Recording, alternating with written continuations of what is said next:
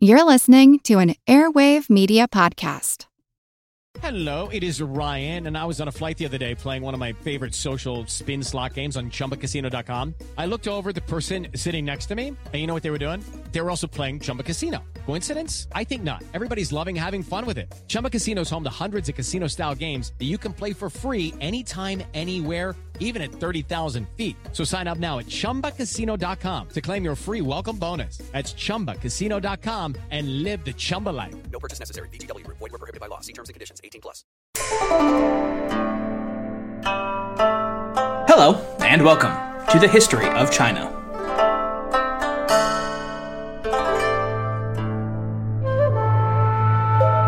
Episode 173, Swan Song.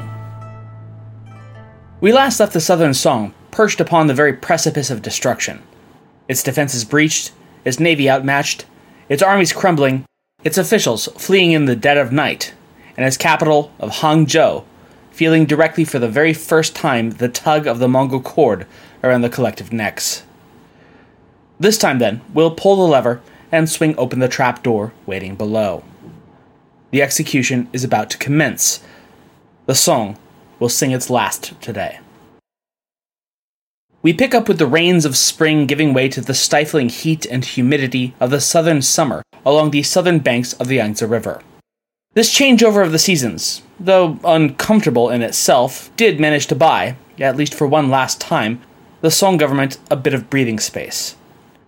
Though vastly reinforced by ethnic Han Chinese troops, the Mongol commanders could still scarcely tolerate the oppressive summer weather of the Southlands, and as such, tended to still withdraw from the most recently acquired cities and positions in favor of consolidating back in the, at least slightly more tolerable temperatures of the north.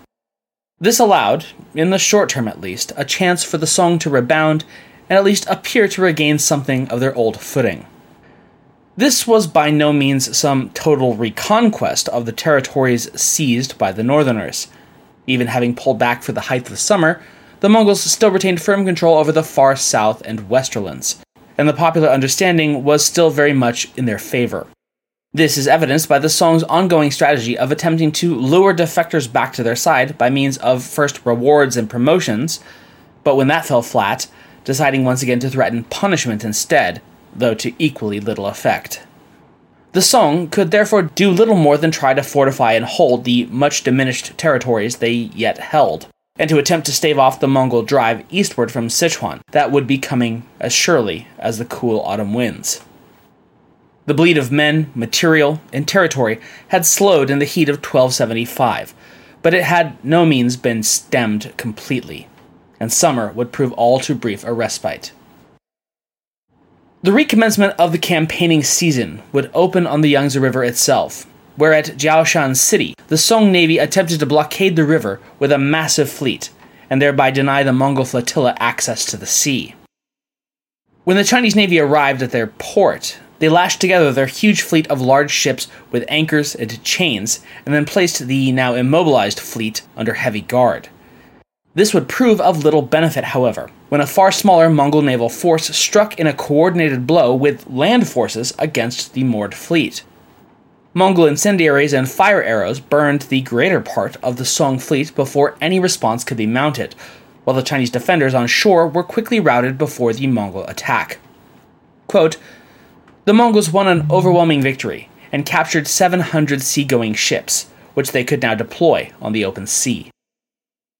The Song lost 16,000 men, and as many were taken captive." End quote.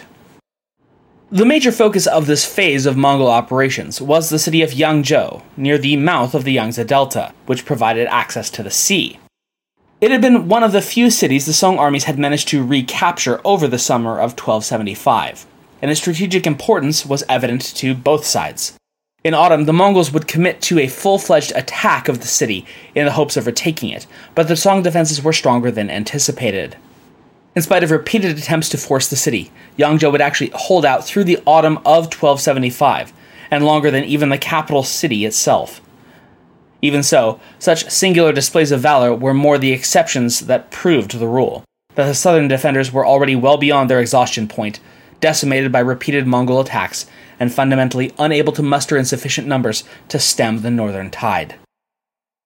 During this lull in the campaign, at his summer capital in Chengdu, Kublai Khan had met with the commander in charge of prosecuting the final stages of the war against the Song, his great general, Bai Yan, to formulate his strategy in meting out the Chinese regime's final death blow. It was no longer a question of whether the south would fall to Kublai's horde. The simple arithmetic of that question had long ago been solved. But rather, in what way the self-proclaimed founder of the Yuan dynasty would at last definitively seize the mandate of heaven from the crumbling Zhao clan. For his grandfather Genghis, such a consideration would have had only one possible answer: total annihilation, or at least near enough. Yet this Mongol Khan, and the claimant of the Chinese throne, had a markedly different view of the world than his grandfather, and of rulership itself. One that, if certainly not the way of Genghis, the punishment of God, that his grandfather, at least toward the end of his life, may well have approved of. Kublai, for all his ferocity, understood that if he were to rule China in its totality, and with any sense of legitimacy, there was a certain way that these things were done. Indiscriminate slaughter was therefore but one tool in his arsenal, and often no longer even the most effective one. There were, as it stood, more civilized ways of achieving the same outcome. And such ways would help him enhance the image that he was cultivating already as an enlightened, benevolent monarch, heaven's own son, a ruler to be dutifully submitted to by all, rather than a terrible barbarian bent on nothing more than annihilation and death, to be resisted to the last. Kublai meant to shear the wool from China, not to skin it alive. There would, however, still need to be proper motivation against the vestiges of the tottering southern regime to induce them to that same conclusion. As such, Kublai ordered that when the weather turned more favorable, that General Bai Yan direct a merciless three-pronged campaign against the south, basing his operations out of Nanjing, and then pressing inward against Hangzhou and the imperial clan from the west, north, and even from the eastern sea. Therefore, upon his return to the war front that December, Bai Yan directed his efforts against the riverside city of Changzhou, besieging the city for a month before finally capturing it. Indiscriminate slaughter was no longer the only tool in the Mongols' kit, but it still had its uses. In order to induce the quick surrender of the surrounding cities up and down the banks of the Yangtze, the population of Changzhou were one and all put to the sword. The horrific slaughter worked exactly as intended. Understanding that resistance would mean the same fate meted out upon them, the nearby cities were torn apart from within as the garrison commanders, determined to resist, were turned on by their own civilian populations, now desperate for nothing more than survival. As the year of 1275 wound toward its end, the strategic pass of Dusong, just 40 miles west of the capital, fell to the Mongol advance. Meanwhile, to the east, Jiangyang City surrendered to the Mongol armada, providing them free access via the Yangtze to Hangzhou directly. Soon, the cities around Lake Tai to Hangzhou's north likewise fell. The Song capital was being steadily converged upon by three directions, with only the south still offering any hope of escape. And now the Song government had to once again wrestle with the decision of whether or not to make good on that escape route or to stand firm. It was a more difficult decision than one might expect. Davis writes, quote, "The remaining Song leadership from Linan, Hangzhou, had to decide whether to retreat further south or to stand firm. With a minimum of from 30,000 to 40,000 troops available, and irregulars numbering several times that, defeat was far from inevitable. The alternative was to negotiate by making some irrefusably generous offer and stall for time." End quote. It would be that tactic that the Song government would finally seek to employ: diplomacy and negotiation, though they would wind up doing so in such a self-defeating and incomprehensibly ham-handed way that it almost beggars belief. First, the Song finally released the Mongol ambassador, Hao Jing, who'd languished as a political prisoner of war for the prior decade and a half on the shakiest of pretexts. Alright, so not off to a terrible start here. It's always nice to release a hostage as a show of good faith, right? Well, then came the Song embassy to the camp of General Bai Yan with official tidings from the Song imperial court and an offer of peace. It was, in essence, withdraw all of your armies, without condition, from everywhere you have illegally seized south of the Yangtze River, and we'll give you the shiny penny. Yeah, it was more than a penny, of course, but it was a sum deemed to be a modest payment of tribute, at best, which is to say, a slap in the face. It was, of course, summarily rejected by Bayan, who insisted that nothing less than unconditional surrender of the entire regime would suffice. Even so, a month or so later, Kublai dispatched an emissary of his own to the Song. What his orders or offer to the Chinese government might have been, however, are unknown, since he was unceremoniously murdered at the border by officers who we might charitably call overeager. Apparently realizing the magnitude of this particular misstep, the Song government took an uncharacteristic step of outright apologizing for the ambassador's death, and then promised that it would not happen again, and sent a new round of envoys to Bayan's military camp. Yet, when Bayan magnanimously returned the gesture, the Mongol embassy was once again cut down at the border. It was, all in all, just a stunningly stupid set of circumstances and decisions. Time and again, the Mongols seemed to be moving towards some kind of negotiated peace with the Song government, and yet time and again, the Chinese, often, and without any apparent sense of irony, concluded that their foes were operating in bad faith and then either arrested or killed them outright. Meanwhile, the long-understood usage of diplomacy and negotiations from the Chinese end was as little more than a delaying tactic, without any real expectation that it even could lead to a real agreement between the two warring sides, much less that any kind of widespread acceptance of the idea of such a brokered peace, with likely massive financial and territorial penalties imposed, would have been at all acceptable to the southern regime. But yeah, sure, it's the Mongols negotiating in bad faith. Right. In fact, the top-tier Song government was still so vehemently anti-negotiation that it would be they who would delay the resumption of diplomatic talks until the end of the year. And by that point, the Mongol campaign against Hangzhou itself was truly underway. Once again, things went nowhere, as the Mongols demanded unconditional surrender, whereas the Song were still unwilling to offer anything more than the most perfunctory of concessions. The Song's situation deteriorated rapidly into the new year of 1276. Under General Bayan's command, the Mongol forces continued to press in against the Chinese capital from all three directions. Bayan himself set about conquering the northern outskirts of Hangzhou, including the nearby cities of Jiaxing, Anzhi, and Chang'an Garrison in the capital suburbs. At the same time, the Mongol admiral, Dong Wenping, made an amphibious landing on the northern coast of the capital, and approached the city via the northeastern bay. The third prong of the Mongol trident was led by General Azuhan, who closed in from the west along the Yangtze's southern banks. By the midpoint of the first lunar month, that is to say mid-February, the three forces had converged at Mount Gaoting in the capital suburbs to prepare their final assault. Within the city walls, news was pouring in, not just of the massing armies of barbarians outside of the gates themselves, but also of the further defeats that the Song armies were suffering all across the ravaged empire. From the heart of Hunan to northern Guangxi in the south, and all the way up and down the Yangtze River, cities that had held out for months were finally giving way before the onslaught, or surrendering outright to avoid further slaughter. Just like that, the Mongols had total control over the Yangtze River Valley. Such news, as we might well expect, triggered a fresh wave of defections and desertions from the leading civil servants within the capital. When their requests to resign their posts were rejected, such officials had the tendency to simply not appear in court one morning, and never reply to any messages commanding their appearance thereafter. They'd slipped off into the dark of night with whatever they could carry of value, hoping to find some refuge and to ride out the coming storm. Military defections were likewise a severe problem, with some troops surrendering their arms to the invaders out of fear, while others, especially the command officers, doing so more out of sheer frustration with the recalcitrant bungling of Chen Yizhong, who still refused to even plan for an evacuation of the capital. When the court's leading commanders proposed that the royal family prepare to board ships in anticipation of a tactical retreat, Chen vehemently opposed the move, quote, purportedly because he still hoped a negotiated settlement could be worked out, but perhaps because he could not accept the notion of defeat. Even at the very end, Chen could only think of offering the Mongols meager concessions. End quote. It would take one more, and one more failed, diplomatic mission to General Bayan's camp for even Chen Yizhong to realize that the jig was well and truly up.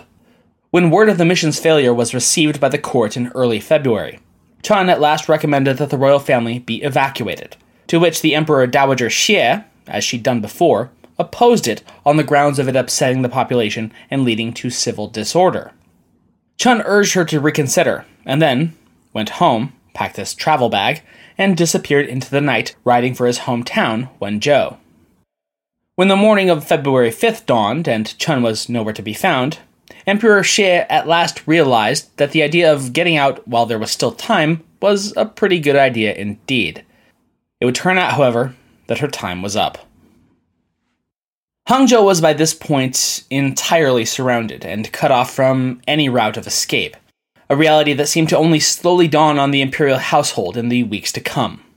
Finally, on February 17th, the Empress Dowager accepted her family's lot, and by the 22nd had dispatched an envoy to negotiate the cities and the emperor's surrender to the Mongol commander.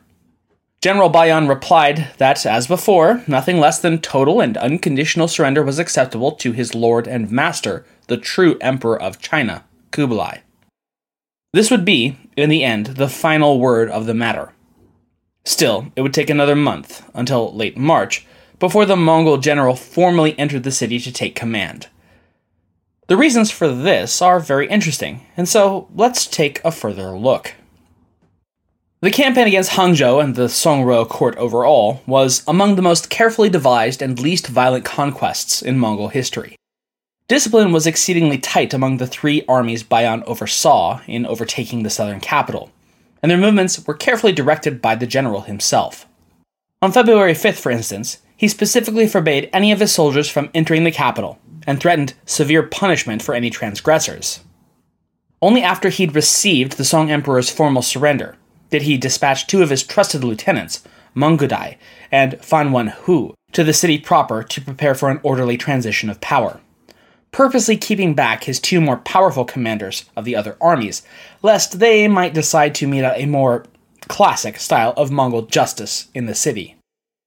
The palace eunuchs were rounded up, and then instructed to begin gathering up the valuables within the imperial palace, as well as all of the imperial paraphernalia, including the great jade seal of the realm. It was a process that would prove to take a further week and a half. But when it was finally done, as Davis writes of Bayan's triumphal entry into the city, quote, "On the 28th of March, nearly 2 months after his arrival in the city's suburbs, Bayan paraded through the gates of Linan as conqueror of the once great Song city. Such restraint may not have been expected of a warrior famed for depopulation of entire cities, but the circumstances of the occupation of the Song capital made it expedient." End quote. That expedience was centered less from any real concern for loss of life, for instance, than from the prospect that, if general looting were allowed to occur, that the valuable treasures from the imperial palace might go missing. Given the highly significant symbolic meaning of such pieces to Bayan and his master to the north in Shangdu, that would have been an unacceptable outcome. As for the fate of the imperial family itself, that had been decided as well during the strategic meeting the year prior. In exchange for the total surrender to Kublai, the Zhao royal family would be afforded a rare gift from the Khan himself: their family temples, as well as their lives, that they might continue to offer sacrifices to their ancestors in accordance with Chinese beliefs. It seems almost certain that these assurances were what compelled Dowager Empress Xie to finally accept Bayan's demand to surrender in February of 1276. She was, after all, well into her 60s, and a woman beside. And the emperor, well, he was barely 6 years old. What did the two of them truly care for the trappings of quote-unquote imperial power that they would never see and could never use? So long as Kublai would spare them, well, so be it. The tides of fate had spoken, and who were they to stand against them? The captured Zhao clan members would be, along with the other palace residents, transported to the far north. First to the still under construction new capital of Dadu, which is modern Beijing, and then on to Shangdu, the all capital. In order to ensure that they were kept safe from the Mongol soldiers on the 600-plus mile journey north from Hangzhou, Bayan ordered that the palace eunuchs be roped together in a circle around the other captives to act as a sort of physical barrier between the two groups. Now this does sound odd, but then again, that had been quite literally their function in palace life as well, to act as a literal barrier and intermediary between the palace women of the inner court and the waiting world outside. So why not now again? Not everyone in the palace was quite so stoically accepting of this prospect of becoming the slaves of the great Khan Kublai, or of being triumphantly paraded through the Yuan dynasty's capital cities like so much war booty. Quote, many palace women chose suicide en route. Other palace women committed suicide after they'd arrived in Peking, out of fidelity to spouses long deceased. End quote.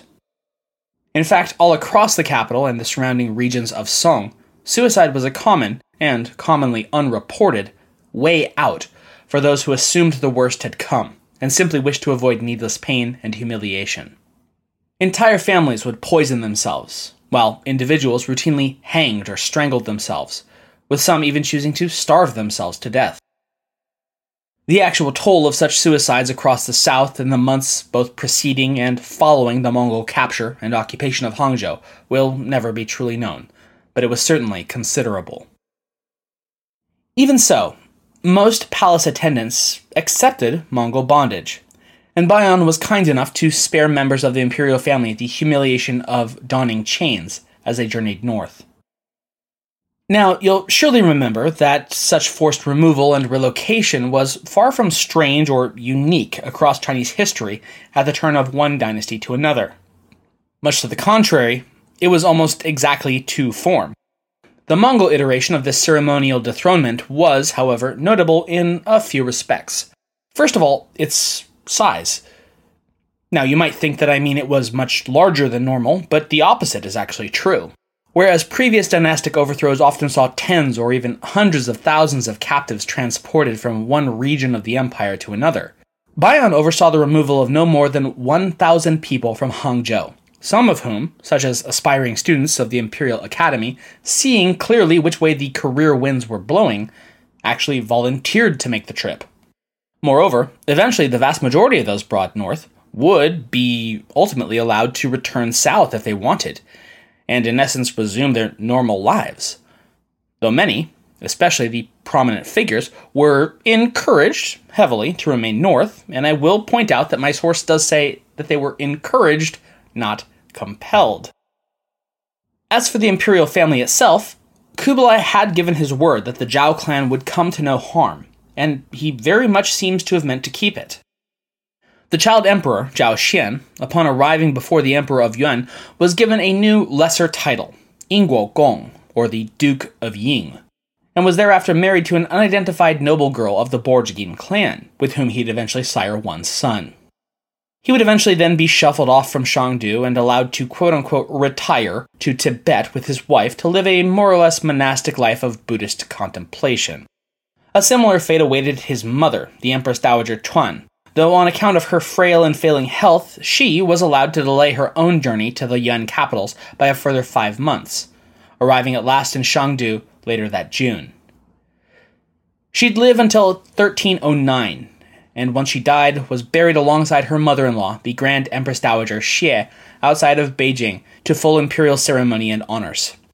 For the rest of his life, Kublai would honor his promise and ensure that the Zhao bloodline lived on, even if it was at the ends of the earth and under his own constant surveillance. The great Mongol Emperor of Yuan had not managed to capture every last scion of House Zhao, however. In particular, following the final disastrous peace mission to the camp of Bayan in February of 1276, the two other sons of the late Emperor Duzong, the princes Zhao Shi and Zhao Bing, were able to make good their escape from the besieged capital city and flee to the far south, in the care of their respective mothers, a handful of faithful court officials, servants, and close relatives, as well as a contingent of the palace guard. Though they were, like their soon-to-be captured half-brother, the Emperor Gong, just young children, 4 and 7 respectively, they were already seen as perhaps the final possible hope for the continuation of the Song dynasty in any form. Again from Davis, quote, "The two children departed Linan around 8 of February, and in the nick of time, for within a matter of days the Mongol armies sealed off the city. Dowager Empress Xie may have authorized the boys' assignment to regional posts, but she clearly had not authorized their departure, for she dispatched messengers demanding the convoy's return." End quote. Her demands, if they ever even reached the fleeing caravan, would go unheeded, for there would be no return, and nothing to return to. By this point, the Mongol navy had already taken precautions so as to not repeat their costly mistake as they had made against the Jin dynasty. That is, of allowing the rulers freedom of the seas by which they might effect a southward escape. Virtually every sea route and waterway was under heavy patrol, making them thereby impassable. Every route, that is, except moving up the Qiantang River towards Wuzhou, which is modern Jinhua in Zhejiang province, and then proceeding carefully overland south to safety. Quote, "It was a hazardous escape, and Mongol pursuit forced the fugitives into the mountains for a week. But their evasive tactics succeeded, and they reached the coastal city of Wenzhou in southern Zhejiang province. There, the group rested, replenished their military and naval forces, and set sail for Fuzhou." End quote. There they would arrive by mid-May 1276. When you need mealtime inspiration, it's worth shopping Kroger, where you'll find over 30,000 mouth-watering choices that excite your inner foodie. And no matter what tasty choice you make, you'll enjoy our everyday low prices, plus extra ways to save, like digital coupons worth over $600 each week. You can also save up to $1 off per gallon at the pump with fuel points. More savings and more inspiring flavors make shopping Kroger worth it every time. Kroger, fresh for everyone. Fuel restrictions apply. News, as it so often does, spread quickly, that two of the Emperor Duzong's sons had survived and were free in the Southlands, rallying resistance to the Mongol occupation. Across the empire, loyalist uprisings sprang up in support of the Zhao clan, with one group, purportedly as large as 40,000 men, even ambushing the retinue taking the captured Emperor Gong and his grandmother north, as it moved along the Grand Canal. Although when the Dowager Empress refused to support their efforts, it quickly faded away after a brief scuffle. It's fairly easy to understand why Empress Chuan did not wish to risk supporting the loyalists. She and her son were already in the Mongols' power, after all, and more or less resigned to their fates. Very little reason, therefore, to make Kublai Khan rethink his assurances toward them by betraying their own offer of surrender for little more than the shadow of a hope. In spite of this failure to free their captive child emperor, Song loyalist fighters continued to rally to the cause that China was not yet lost. They centered around the far southwestern provinces of Fujian and Guangnan, the southern part of modern Guangdong.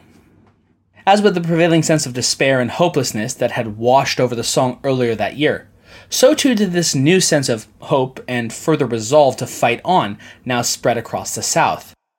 For the Mongols, this was both a shock and a disappointment.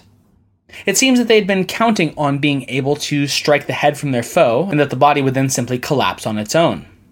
There had been no prepared plan for a major drive against the Deep South, and they seemed to have thought that there would be no rogue element of the Zhao clan for the Chinese to rally around. Yet for all that, here it was, nonetheless. On June 14th, 1276, therefore, ensconced safely in the protective mountains of Fuzhou, the 7-year-old Zhao Shi was elevated and enthroned as the second-to-last emperor of Song. It was a moment of rallying, a moment of hope, a moment where it seemed that maybe, just maybe, there might be a new dawn. And then that moment passed. By that following autumn, the Mongol generals Adzuhan and Dongwon Ping had renewed their relentless drive southward, in a combined land-sea operation aimed at squeezing the fugitive Song court from both east and west. By winter, the Mongols had seized northern Fujian, prompting the Song court to once again take flight. From Fuzhou, they boarded ships and sailed even further south, first to Quanzhou, and then a scattering of towns and cities along eastern Guangdong, moving toward Guangzhou city proper.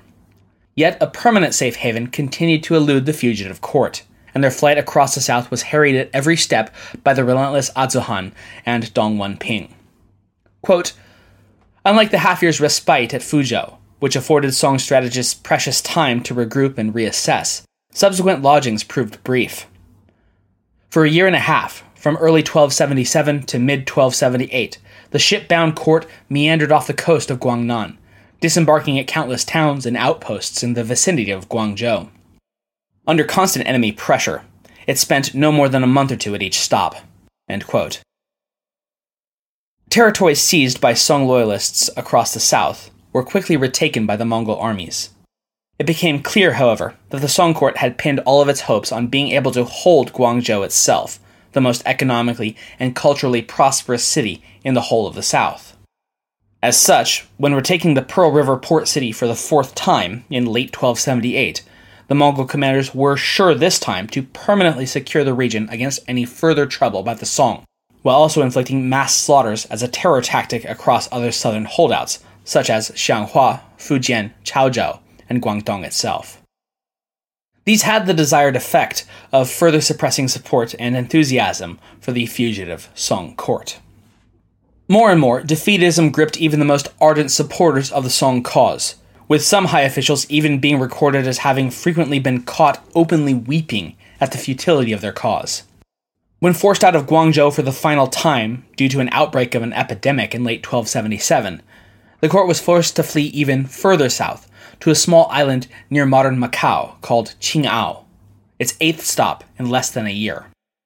The idea of fleeing all the way to Vietnam was briefly entertained by several in the court, though this was eventually given up as being impractical, while still other officials, once again, began deserting in the dead of night, disappearing out to sea, often never to be seen again. Here at Qing'ao Island, spirits were even further dampened when the child Emperor Zhao Shi's ship sank and the boy nearly drowned.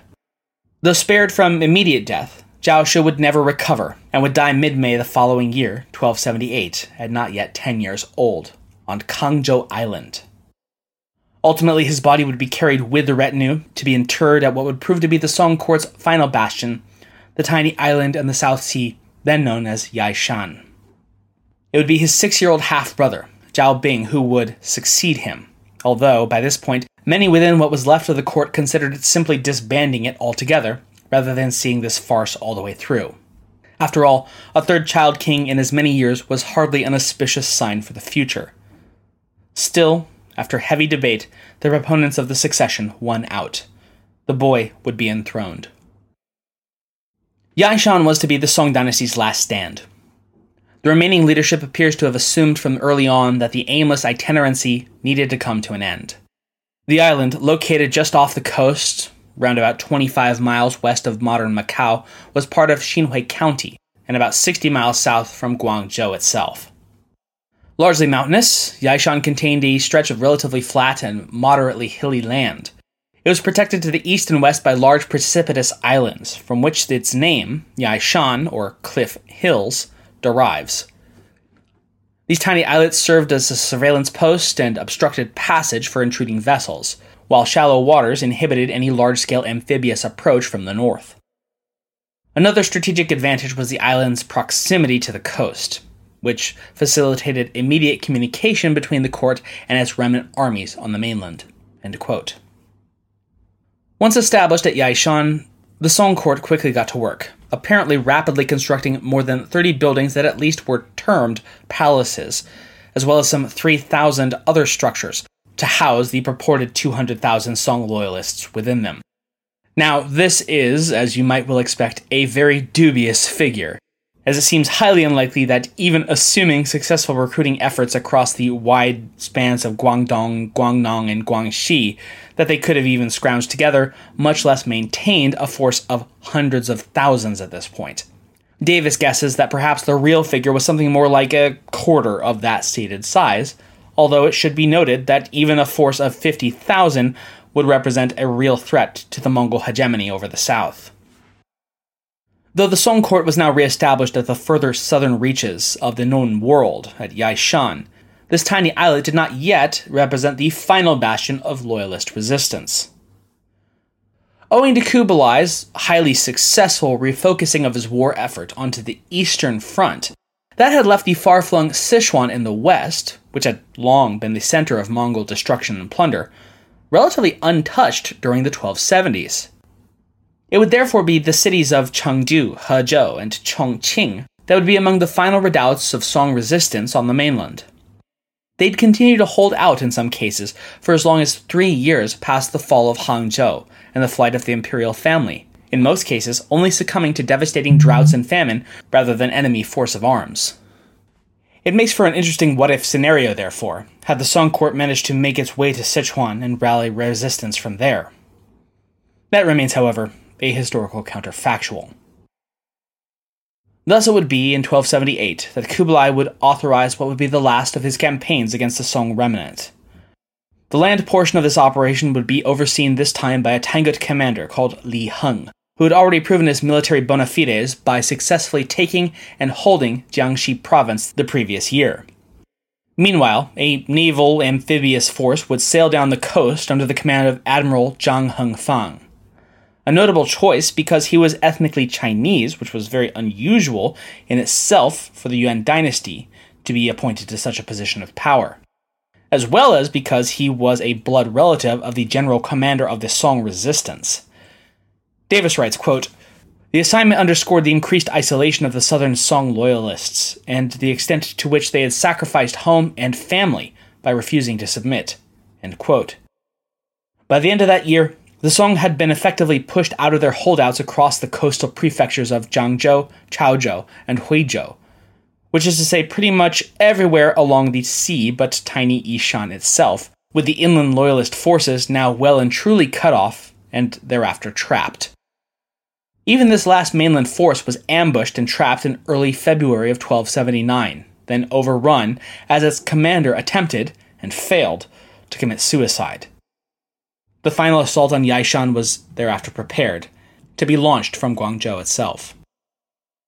The Mongol armada would set out at the end of February, toward the Song Island citadel. Doubtless informed of the coming apocalypse, the Song commanders on Yaishan had done all they could in the interim to prepare to resist to the very last. According to reports, they, quote, formed a line of 1,000 ocean-going boats and ships. Once they were anchored, maneuvered by his crack troops, and protected against arrows and incendiary missiles by matting along their sides, the Song Emperor and his court went on board a large vessel in the center of the line. The imperial presence was intended to strengthen the resolve of the war-weary and homesick soldiers, but it may also have been designed to facilitate the court's swift flight should the need arise. End quote. The Mongol navy seemed to have anticipated that last possibility. They knew well by this point, after all, of the Song Emperor's propensity to run away when threatened. As such, their first move was to seal off the major escape routes to the north and west before they began engaging and harassing the Song naval forces from the south. Aboard the Mongol command ship, the captured commander of that final Song mainland force, the general who failed to commit suicide, was pressed by the Mongol admiral to plead with the Song navy to surrender peacefully. The general, however, flatly refused to so betray his emperor and nation, and when attempts to set the Song ships ablaze, as they'd done in the Yangtze River, failed, thanks to the precautions taken before the battle, something of a stalemate set in. The Mongol admiral, it seemed, was wary of committing his whole force to the uncertainty of an all-out assault, especially since, at least numerically, the Song navy was larger than his own. Indeed, they opted to blockade the Song navy and Yaishan itself, a waterfront siege that would last for about a half-month. Now, it might seem strange that a siege would only last for a half-month, given that the Song had repeatedly shown itself capable of holding on to its fortresses for months, if not years at a time. However, the Song forces at Yaishan had steeled themselves for an all-out final attack. Had one presented itself, they indeed might have even prevailed. But what they were not, and indeed could not, have been prepared for was the prospect of an extended siege. With the island itself so small and overcrowded with loyalists, and with few, if indeed at this point any, remaining supply depots or supply lines to draw from, even if they could penetrate the Mongol blockade, supplies and fresh water quickly ran out for the Song defenders. Quickly driven mad with thirst, eventually some of the sailors began drinking the seawater directly, falling even further ill and to death. Finally, sensing that their enemy had reached a breaking point, on March 19th, Admiral Zhang Hengfang changed tactics and attacked the Song navy from the north and south simultaneously.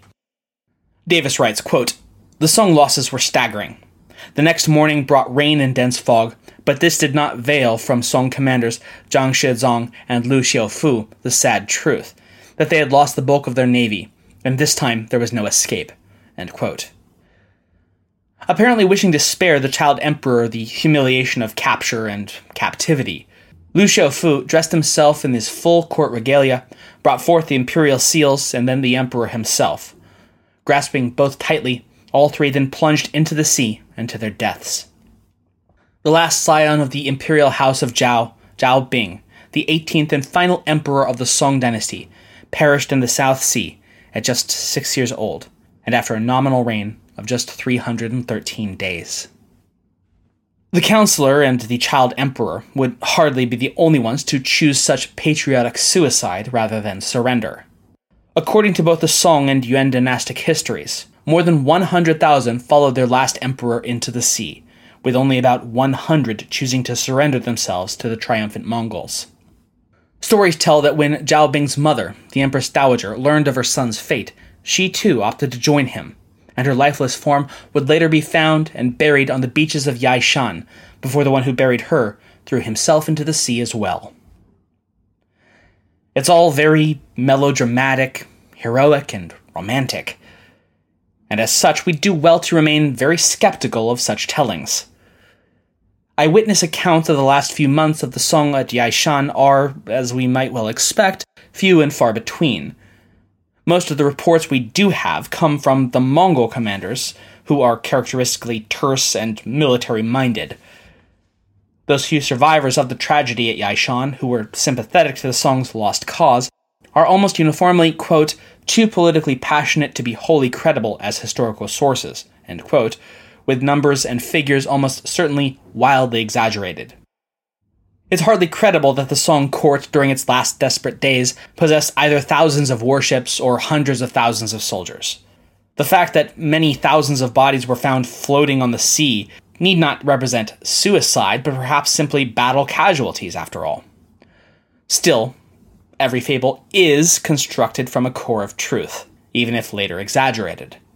Mongol records indicate that their force strength at about 30 to 40,000 troops, indicating that a Song force of perhaps as many as 50 to 60,000 wouldn't have been unrealistic.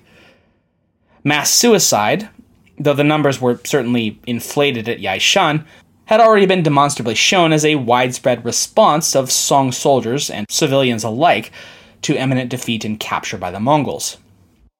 Perhaps the most interesting question we might ask, therefore, of the defeat and mass suicide is not how many or did it happen, because to some extent it certainly did, but rather why? As in, why here? Why now? Why did resistance so stiffen at Yaishan Island to the point of suicidal martyrdom, but not at Hangzhou? The traditional answer to this question has been little more than sheer incompetence by the imperial court at Hangzhou, which led the populace and the soldiery itself to lose hope and thereafter simply accept their fate. But that's problematic, since it's not as though the Song imperial leadership at Yaishan was somehow better than it had been at Hangzhou. They were defending at this point with about a third-string imperial heir who was 7 and at the edge of the world, already facing near certain doom. There was no win situation at Yaishan, let's just be clear. There had been fundamentally way more hope at Hangzhou than the final island redoubt, and yet significantly less resistance. Another possibility was that it was maybe the composition of the court that affected the decision-making processes and the morale of the government and army overall. It's certainly not the average Joe who made the journey from the north all the way to the southern island. Instead, we're talking about a dedicated, cohesive, and thoroughly determined hardcore of loyalists who were clearly willing to put their own lives and fortunes and even families and connections on the line for the sake of preserving the dynasty. Everyone else by this point had had the good sense, or you might call it cowardice, or simple self-preservation instinct, to run off into the dark of night and hide or surrender or otherwise find some method of survival. The fall of Hangzhou, likewise, while terrible, still meant that there were other places to turn and hide, to reform their resistance, and to fight back from. There just wasn't the sense of inevitable, immediate doom at Hangzhou as there was at Yaishan. At the island, the Song dynasty and everyone there knew that they had their backs against the wall. There was nowhere left to run.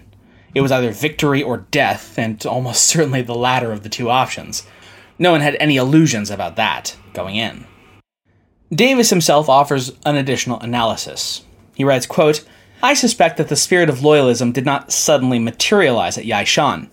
It was always present, a product of the Song dynasty's unique cultural traditions and a testimony to the government's effectiveness in using education to mold culture. Whatever the motives of the men and women at Yaishan, the Song court, and especially in the final weeks when confronted with the grim prospect of Mongol domination, was able to generate a high degree of loyalist fervor. End quote. I find a large degree of truth in that assessment. The Song was pretty unique, after all, among Chinese dynasties, in that even when things were falling apart all around it, it was not forced to contend with massive outbreaks of domestic upheaval and rebellion from within. The citizens of Song were, to the bitter end it seems, unusually loyal to their dynastic government. It's unfortunate, then, that such a sense of common purpose and unity of spirit and arms could not be effectively made manifest by the bumbling court at Hangzhou some decades earlier, in say the 1250s or 1260s, when it might have well been enough to turn the northern tide, while the Mongols were busy with their own little civil war. Alas, it was not to be, and by the 1270s, and certainly by 1278-79, all that could avail them was one final raging battle cry against the dying of the light. The final boy king of Song, Zhao Bing, had his small body fished out of the South Sea, and was buried near modern Hong Kong, with a small temple erected. His imperial regalia and seals, however, were never recovered. Apart from the final 3 child emperors of southern Song, virtually all others would have their resting places some 60 miles west of Hangzhou, a place then called Baoshan, or the Precious Mountain. Chosen for its majestic views and relative isolation, providing the appropriate level of sanctuary from the hustle and bustle of daily life, it had served as a fitting cemetery for the emperors of the south, even if it had always meant to be temporary. It was unfortunate then, and in light of Kublai's assurances to his defeated captives, rather unforgivable, that in 1279 the tombs of Baoshan were pried open and then looted, apparently under the direction of a Tangut Buddhist monk as quote-unquote retribution for insults against Buddhist temples long past. Davis gives us a startling image of the ghoulish scene as it played out. Quote, "Without Kublai's approval, the looters chased away custodial guards and unearthed first the massive tombs of Ningzong and his empress Yang, followed before long by the crypts of other former emperors and empresses. In the process of plundering, the intruders crudely tore burial garments from the bodies only partly decomposed. The head of Lizong, ripped from the body, was played with like a toy. The looters left the corpses strewn about as well, with no apparent concern for either etiquette or hygiene, while destroying a sizable portion, if not all, of the magnificent funeral statuary surrounding the graves." End quote. It was to be one final insult to the dynasty that had already lost everything. The former imperial palaces in Hangzhou were not spared either. Purportedly, the same Tangut monk responsible for the tomb desecration would afterwards tear down several of the Song imperial structures to make way for his White Tower Pagoda, while others were converted into Buddhist monasteries. This all in addition to the aforementioned looting and stripping of the royal family valuables by the Mongol conquerors. As a matter of state policy, and simply the typical spoils of war as we understand them, both the Mongol Yuan looting of the palace, as well as the looting and desecration by non-sanctioned individuals of even the imperial tombs, is pretty typical and even, to a degree at least, understandable in the course of war and conquest. Nevertheless, it's likewise understandable that such malice and greed would reinforce and propagate Han Chinese loyalism and a lingering anti-Mongol sentiment across the newly conquered Chinese Empire. It was with no small degree of self-satisfied irony that the great commander of the conquest, General Bayan, noted a historical parallel in his own victory over the Song. Clearly himself a student of history, Bayan alluded to the initial formation of the Song, the coup at Chun Bridge, which saw Zhao Kuangyin draped in the yellow and turn his army against what would be the final emperor of later Zhou in the year 960. Noting that the final Zhou emperor had been but a child militarily conquered by a great general, Bayan observed that he too was a great general who had overthrown a child emperor. The cycle, it seemed, was complete. The Song had come to its finale. Coda. For the first time in more than a century and a half, the vast swath of territory across East Asia, typically known as China, was politically reunified. Moreover, it now encompassed far-flung territories never before considered a part of the Middle Kingdom. From the steppes of Mongolia and Manchuria to the north and northeast, to Korea, to as far as the Tibetan highlands and the mighty Himalayas that scrape the very roof of heaven to the far west.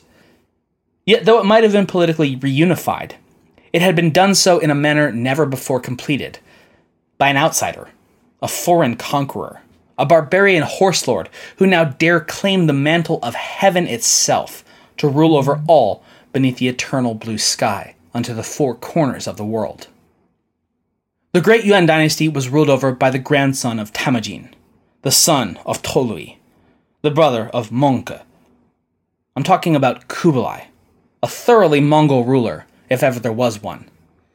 And yet for that, as we'll see looking forward, and as we've already seen to a degree already, for all of his legendary ferocity, Kublai envisioned and positioned himself as more than his steppe origins might suggest.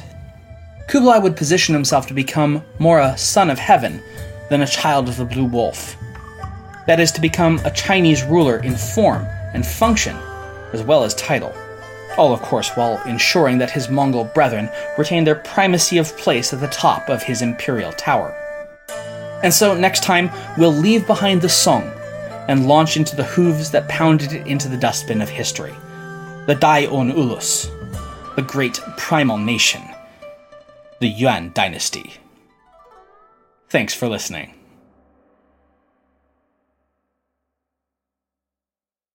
You know how to book flights and hotels. All you're missing is a tool to plan the travel experiences you'll have once you arrive. That's why you need Viator. Book guided tours, excursions, and more in one place. There are over 300,000 travel experiences to choose from, so you can find something for everyone. And Viator offers free cancellation and 24/7 customer support for worry-free travel. Download the Viator app now and use code Viator10 for 10% off your first booking in the app. Find travel experiences for you. Do more with Viator.